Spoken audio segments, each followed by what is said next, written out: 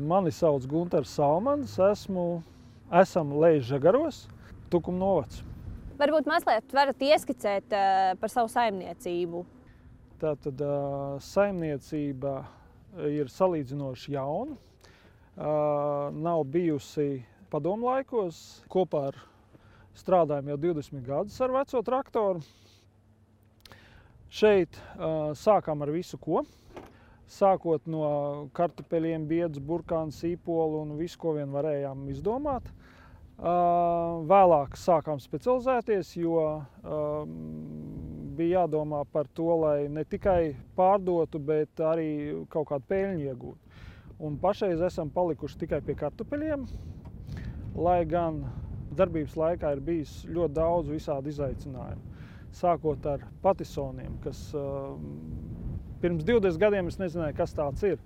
Es aizbraucu blakām uz ražotni un tur prasīju, ko viņi gribētu, lai es audzēju. Es nezināju vēl vispār, ko audzēt. Biedz, burkāni, to visu audzēju, bet kaut ko specifisku. Un te viņi teica, vai nu gurķis, vai nu patisons. Es teicu, gurķis, es zinu, kas tāds ir, patisons es nezinu. Tāpēc sāksim audzēt patisons. Rezultātā tas izrādījās ļoti grūts un smags darbs. Paldies Sarmītei, kas, teiksim tā, iedrošināja to darīt. Un paldies Vladimiram Spičonakam, kurš arī iedrošināja to darīt. Un tā mēs kopā strādājām turpat 10 gadus, līdz lielajai krīzei. No sākuma vācām paši, bet tad, kad sapratu, ka tas ir pa grūti, tad bija tāds laiks, kad jauniešu darbs bija vasarās. Un mēs piesaistījām jauniešus. Bija jaunieši nāca, man likās, ka tas ir ļoti grūts darbs. Kaplēšana, vākšana, lapas ir asas, karsts, lietus līst, vienalga, viņiem jāstrādā. Un tiešām cepur nost mūsu jaunatnē.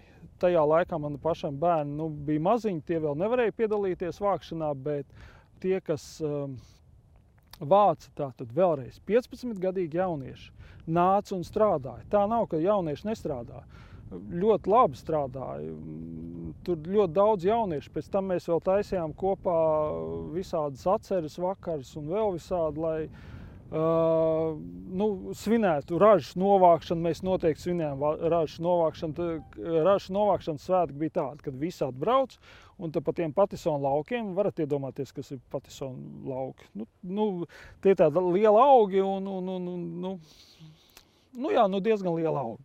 Un tad mēs ar traktoru braucam pa viņiem un šķaidījām viņus.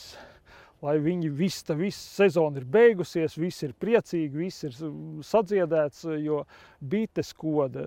Tie ir tādi, viņi zied un bites ir ziedā, tu jau neredzi. Tu ņem un tev sakož roku un visādi bija puņķi un asars. Bet jaunieši izturēja.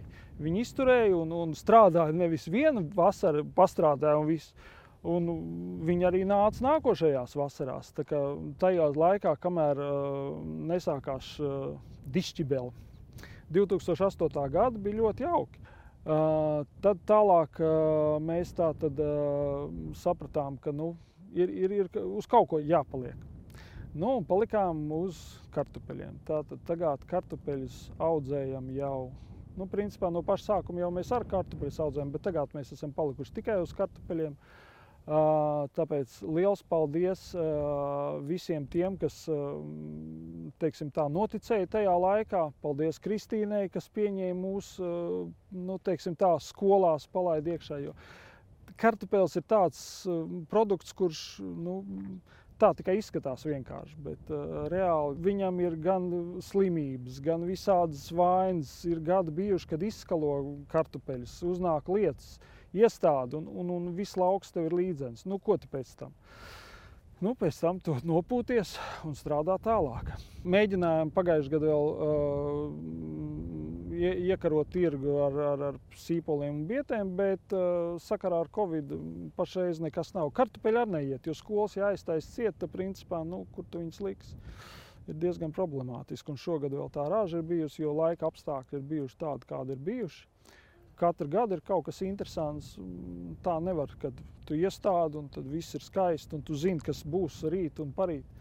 Bet katrs gads ir savādāks, un no pēdējiem 4 gadiem es uzskatu, ka tikai viens 19. gads ir bijis labs, tiešām labs. pārējie gadi, 18. bija sauss, 19. tātad labs, 20. Covids, un šogad atkal ir gan sauss, gan karsts un Covids. Nu, viss vienā. Kā jūs šobrīd darbojaties? Kādas ir tās platības un kas jums saimniecībā strādā? Ar kartupeļiem es esmu apstādījis līdz 10 hektāriem. Un principā strādājam tikai ar ģimenes iespējām, jo ražas nav tik liels, lai piesaistītu vēl kādu. Pietiek ar ģimeni, tad, kad ir brīvlaiks, tad ir vienkārši brīnišķīgi, tad mēs visu dienu varam strādāt. Tagad, kad ir bērniem attālinātās mācības, arī no 3:00 līdz vakaram mēs varam pastrādāt. Bet ir arī apkārt kaimiņi ļoti labi, kas, ja ir tiešām kaut kādas problēmas, jo bērniem arī nevienmēr viņi var un vēl visādi, tad mēs varam pasaukt kaimiņus palīgā. Ir ļoti atsaudzīgi un nāk un strādā un principā, par kartupeļiem, jā, viņiem pēc tam mēs piegādājam. Jo es nezinu kā citur, bet šeit kaimiņi, piemēram, ir ļoti atsaucīgi. Man ļoti patīk tas, ka mums bija man ziemā ir divas mašīnas, un abas divas ziemā salūza. Un ko tagad darīt? Bērnu uz skolu jāved, produkcija jāved. Aizskrēja pie kaimiņa, viņš saka, jā, šeit ņems. Atdevu savu mašīnu uz veselu mēnesi, un es varēju braukt. Tā kā šeit ir viss ļoti jauki un ļoti skaisti. Un bērni arī bez ierunām palīdz? Bērni, viņi, es pieņemu, ka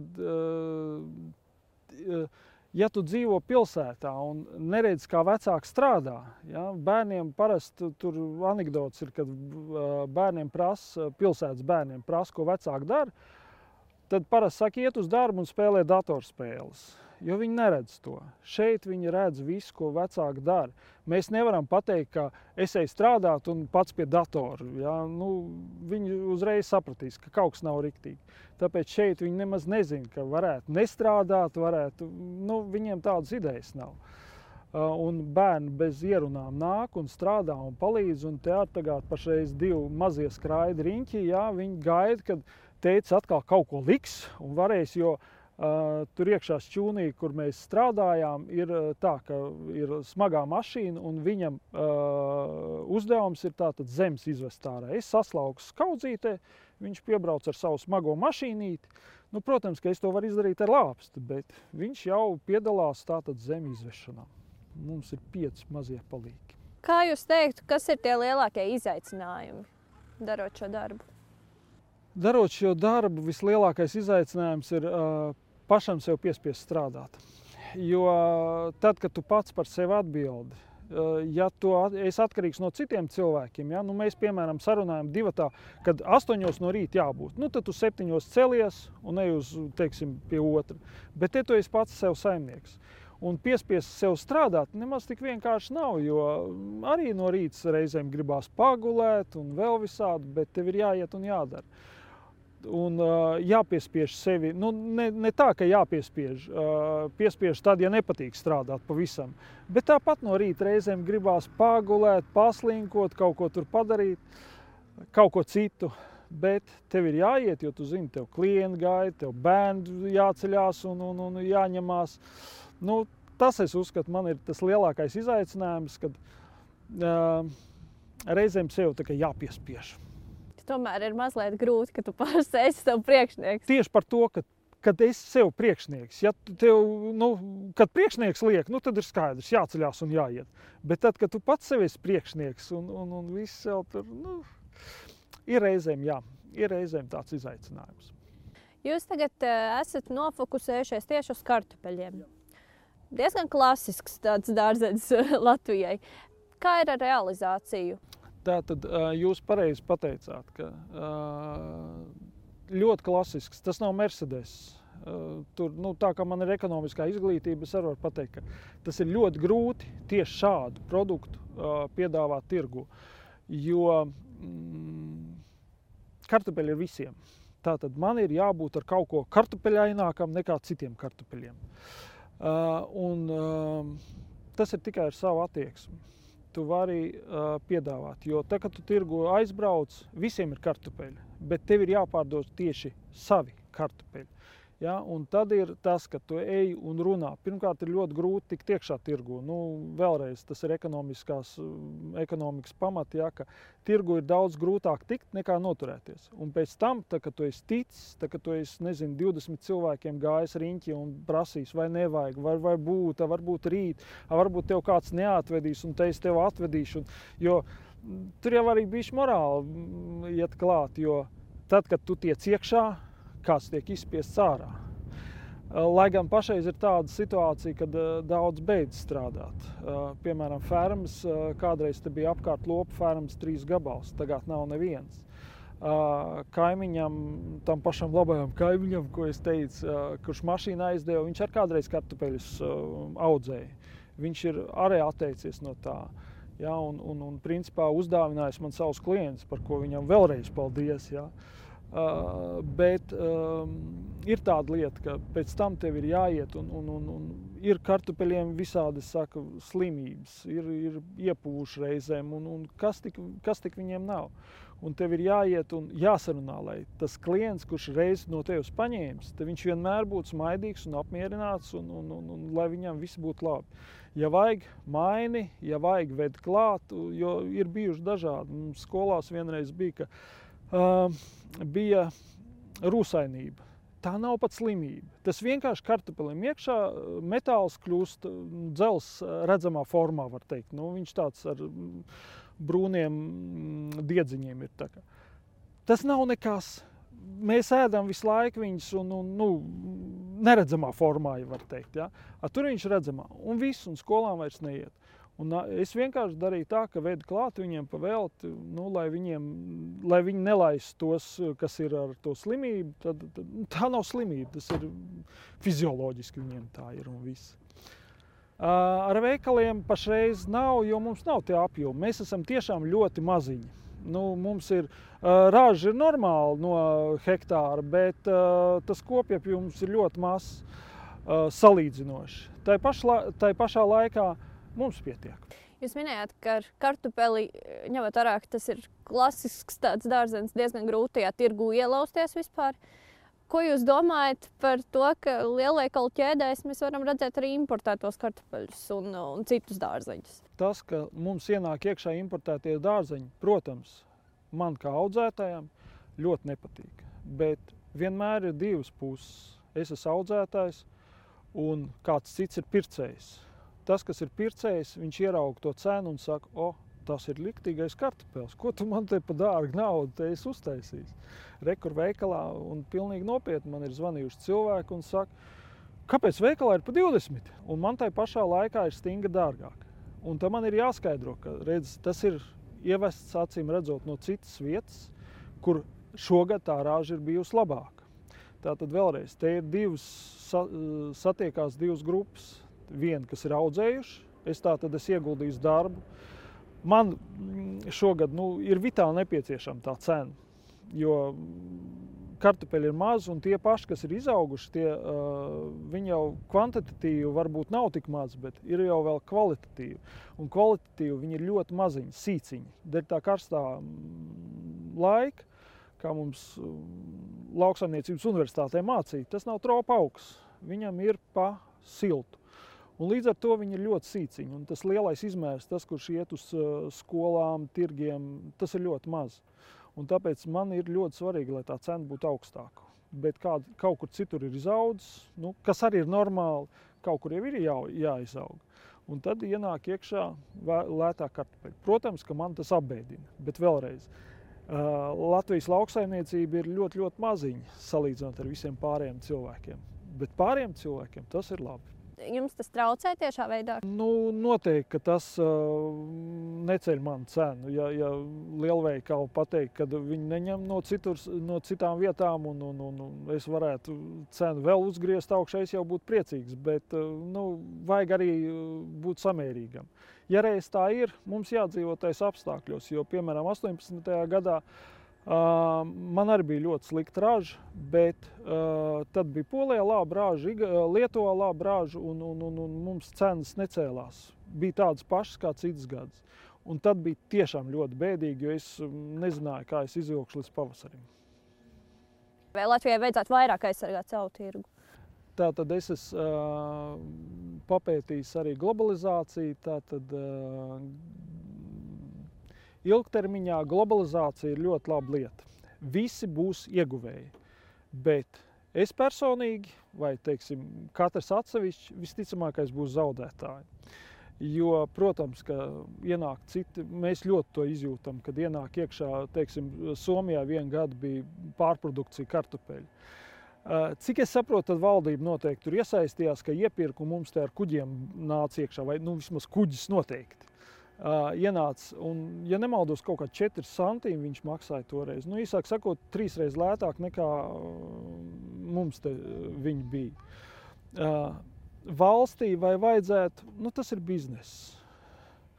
Līdz ar to mums pašiem jātiek galā vairāk vai mazāk. Un es arī to rēķinos. Ja man pēkšņi kaut kas neies, tātad man ir pietiekoši liela pieredze. Es esmu visu, ko darījis, var atkal kaut ko citu, tātad var arī nesaistīt ar lauksaimniecību kaut ko darīt vai vēl kaut kas. Jo es kādreiz, man ir bijis gan autoservis, gan izdevniecība. Tā kā visu, ko var cilvēks izdomāt, ja viņu, teiksim, piespiež vai, es nezinu, kaut kā savādāk. Jo pašreiz es esmu tāpēc, ka man ļoti patīk šī dzīve. Man patīk tas, ka es varu būt saimnieks tomēr sev, jo reizēm arī pagulēt gribās un vēl kaut ko. Un apkārt ir bērni, kas te nemitīgi skraida riņķi un sauc tēt, kur vēl labāk dzīve. Bet, ja, piemēram, būtu kaut kādas grūtības, vai jūs būtu gatavi audzēt kaut ko citu? Vai jūs esat par to domājuši? Kaut ko vēl pamēģināt, paeksperimentēt? Neapšaubām. Ik pa laikam es pamēģinu kaut ko jaunu. Tagad vienīgais, kad jau paliek tā kā vairs netik jauns, paliek arvien smagāk un smagāk strādāt, tad vairs es nemēģinu tik daudz kaut ko jaunu. Bet tā es saku, man taču ir bijuši gan patisoni, gan skābens, kas ir galīgi cita tehnika un tehnoloģija atšķirībā no kartupeļiem. Tā kā cilvēks dabūt ir ļoti grūti strādāt, un man tas arī nav iespējams, jo man, principā, kartupeļi aizņem 2 mēnešus gadā, tā nopietni strādāt. Cilvēks uz 2 mēnešiem dabūt, kur viņš sēdēs visu laiku un gaidīs, ka es parādīšos un tos savus 2 mēnešus. Tāpēc man ir maksimāli, kā jūs redzējāt, ir viss mehanizēts, cik vien var, jo kādreiz mēs to visu darījām ar rokām, ja pārlasīšana viss, tad tagad ir šķirotājs, ir kas no kaudzes ņem nost un svaramais aparāts vai fasējamais aparāts, kas kādreiz viss kādreiz notika ar rokām, viss tika ar rokām, gan svērts, gan bērts, gan celts. Tad tagad maksimāli ir viss, ko var salikt mehanizēts, un es skatītos drīzāk uz tādu produktu, kas ir līdzīgs kā kartupēlis, un tas ir sīpols. Es domāju, ka ja ar kartupeļiem, piemēram, būs švakāk, vai ja bērni pieaugs un gribēs vairāk, teiksim, viņiem vajadzēs, es teicu, man pašreiz pietiek ar to, ko es daru, tad zeme mums ir pietiekoša, mēs jebkurā laikā varam trīskāršot, 3 reizes vairāk apgūt nekā pašreiz ir uz doto brīdi. Jo tie graudi, kas ir iesēti, ar ko es arī lepojos, ka man nav melna zeme. Man visa zeme ir apstrādāta un visa ir ar augiem noklāta. Nav nekur arums vai kaut kas tāds. Un graudi ir... tas ir, viņiem īsti nav. Tur jābūt platībām milzīgām. Tāpēc es esmu nevis iznomājis, bet mums ir džentlmeniska vienošanās, lai augstsakai būtu un zemē labāk tad ir tie graudi. Bet es varu jebkurā brīdī atteikties no tiem graudiem un sākt kaut ko jaunu, kas izliksies perspektīvāks vai vēl kaut kā. Kā ir ar valsts atbalstu? Kaut kāds ir jūtams? Valsts atbalsts. Tātad man ļoti patiktos, ka būtu tāpat, kā no sākuma bija. Pirms mēs iestājāmies Eiropas Savienībā par jauno tehniku, es saņēmu uzreiz atbalstu. Tad, kad iestājāmies Eiropā, tad sākās Eiropas atbalsts. Bet tur jau sākās atkal konkurence, sākās birokrātija, milzīga birokrātija. Par katru projektu tev ir, no sākuma varēja projektu rakstīt pats. Sieva rakstīja, mēs visi smuki iesniedzām un viss bija skaisti un viss bija jauki un dabūja atpakaļ. Pēc tam sākās jau, ka tu vairs nevar rakstīt, bet naudu tev ir jāmaksā par to, ka tev raksta. Tātad, un tu nezini, vai tu iegūsi vai neiegūsi. Un tā lielākā problēma ir tā, ka tās jaunās tehnikas, viņi tur agrāk bija vismaz, tagad es saprotu, ka ir bijis kaut kas pamainījies. Jaunās tehnikas ir ļoti, ļoti dārgas. Mēs te principā ar to, ko strādājam, tas ir savākti, neteiksim lūži no ārzemēm, bet principā jā, es meklēju pa internetā, ir tagad ļoti labi var atrast. Tātad internetā sameklē tehniku to, kas tevi interesē, un tev viņi piegādā. Un tad, kad to saņem, tev nav nekāda pārsteiguma. Ar jaunu tehniku vienmēr ir pārsteigumi. Tad tur tas kaut kas, un tad tur to, un tad kvalitāte tev... Tad, kad tu saņem lietot, salauzt, tu skaidri zini, tu viņu sataisīs, un tu ar viņu strādās. Un tā mēs arī esam atteikušies, jau laikam pēdējos 10 gadus nekādos konkursos vairs neesam piedalījušies. Tas ir runāt par iepirkumiem. Pērkam lietotu, salauztu, atzem no ārzemēm satais un lieto un priecājies.